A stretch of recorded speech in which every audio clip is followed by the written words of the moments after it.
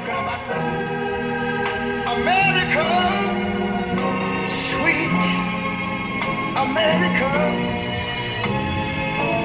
You know, God done shed his grace on thee.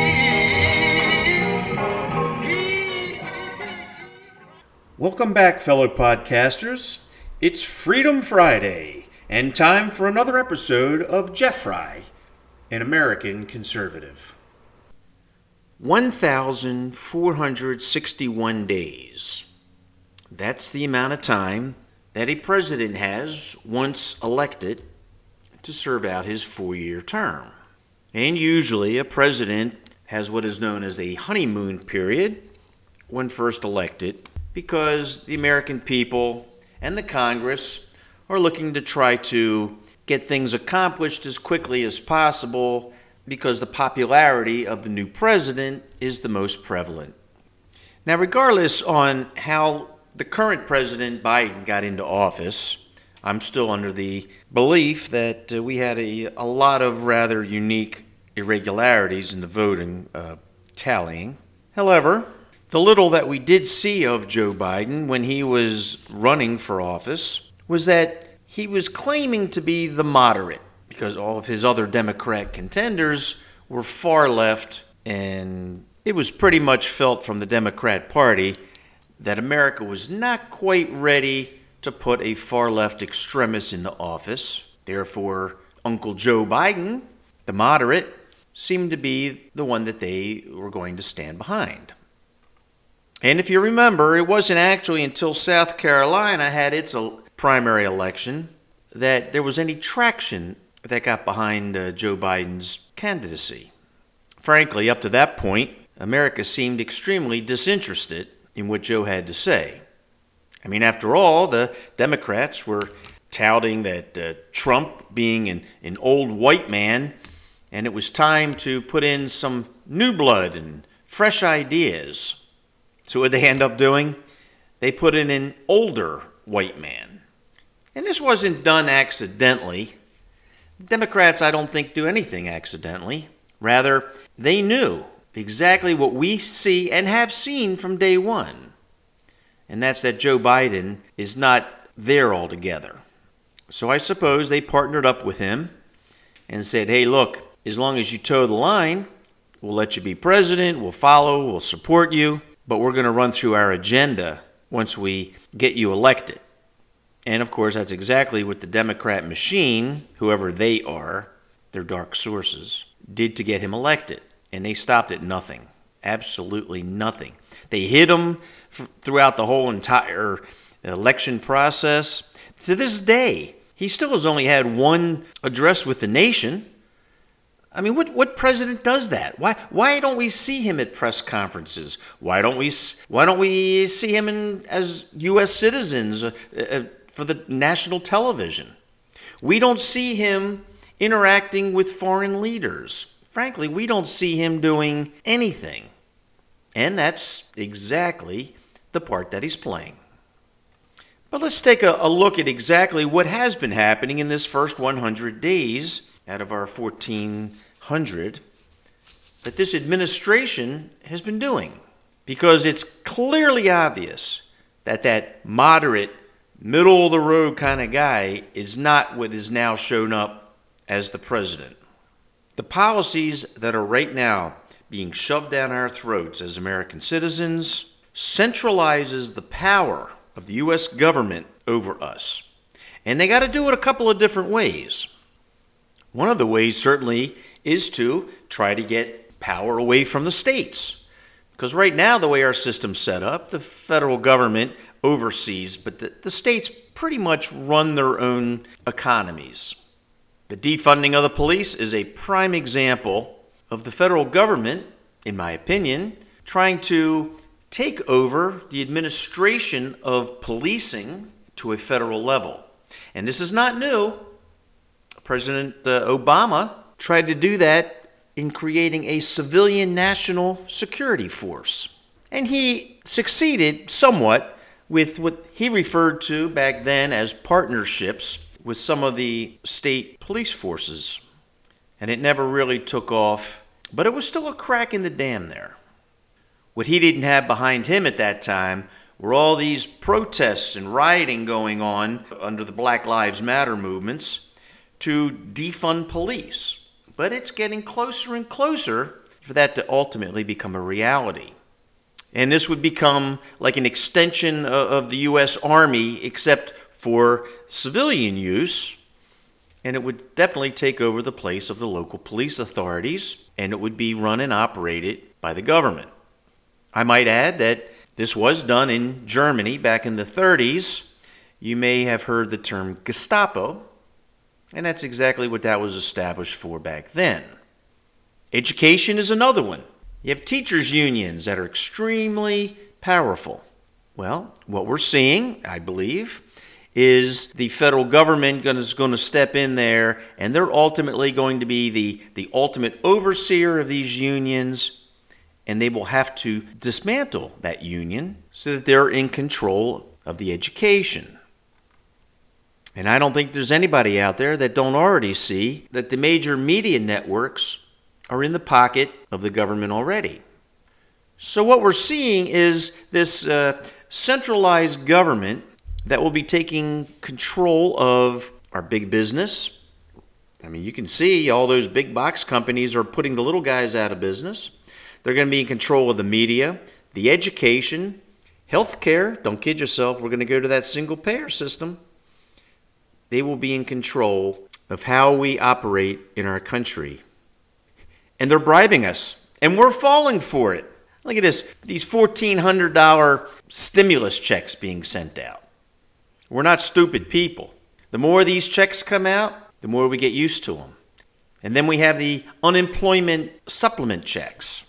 So a lot of people are making equal or more than what they were making when they were actually working. So I go back to work. And I see it being proposed right now with this universal or basic income from the government. $1,000 a month with no strings attached, it says. Oh no, it's more than strings being attached. It's an anchor line with a heavy anchor getting ready to be thrown into the water. Because once you become dependent on the government for income, education, all those other things, we become Venezuela and Cuba. And no turning back. So we look at this power grab being done by the Democrats right now. And I mean, they are vicious. And they're vicious because everything really has to be done before 2022, when once again, U.S. citizens have the ability to vote in or out legislators.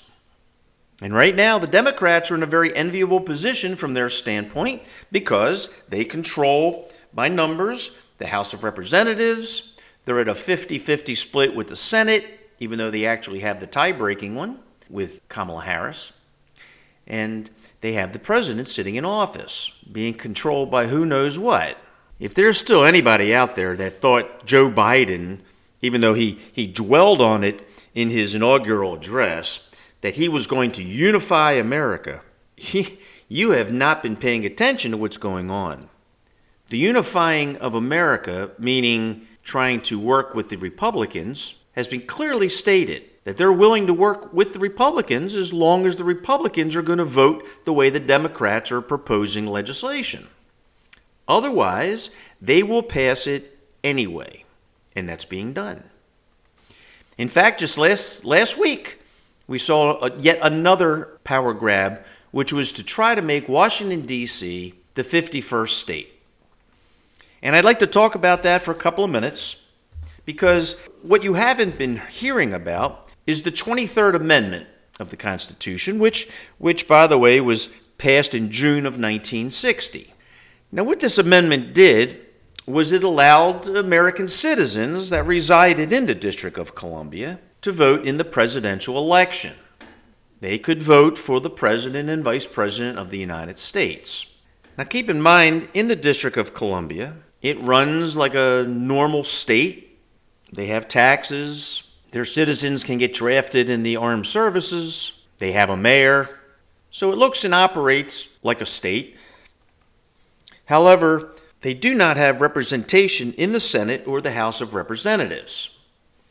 And this was done by design so that area could remain neutral. So when the Democrats claim that we have 700,000 residents of Washington, D.C. who pay taxes but they have no representation, well, they do have the ability to vote for the presidential election. But it's also true they do not have anyone in the Congress or the Senate. And at first blush, you would say that doesn't seem fair that we have this number of people, which, by the way, is larger than a couple of the states that we have out here. And they don't really have any say in the legislation of laws in our country. But as I have reported in prior podcasts, the land that currently is the District of Columbia is all land that at one time was part of the state of Maryland. And under this resolution bill to make Washington, D.C. a state, they put in there that the district should be limited to like a 2-mile radius around the capital, because that's the only area that the government is truly using, and that the rest of it would become the state.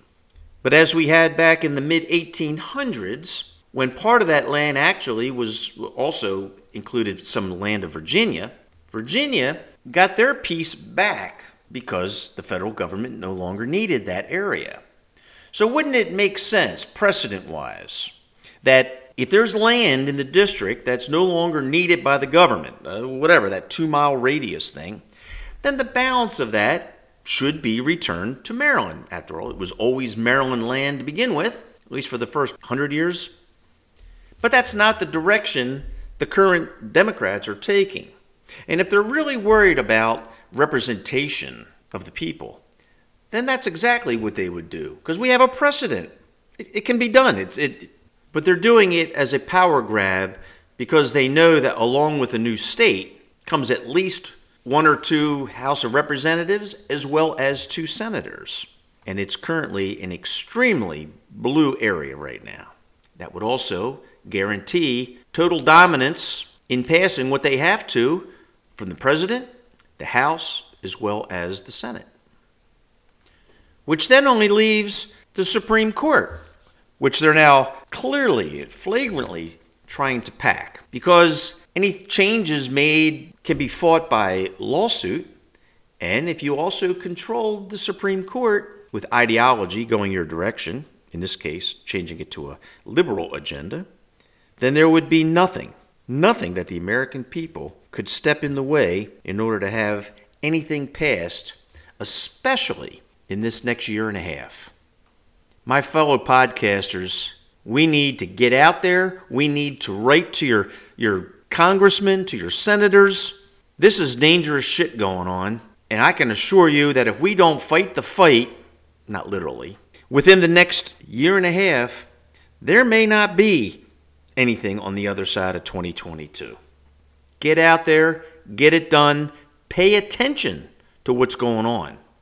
I'll try to do my part, but I tell you what, this is like a hornet's nest. Every week, issue after issue after issue. But we'll keep trudging on, and I do want to thank you for joining up with me. I am Jeff Fry, an American conservative. I'll be back next week with more to talk about. In the meantime, keep us, U.S., the United States, in mind. Thank you.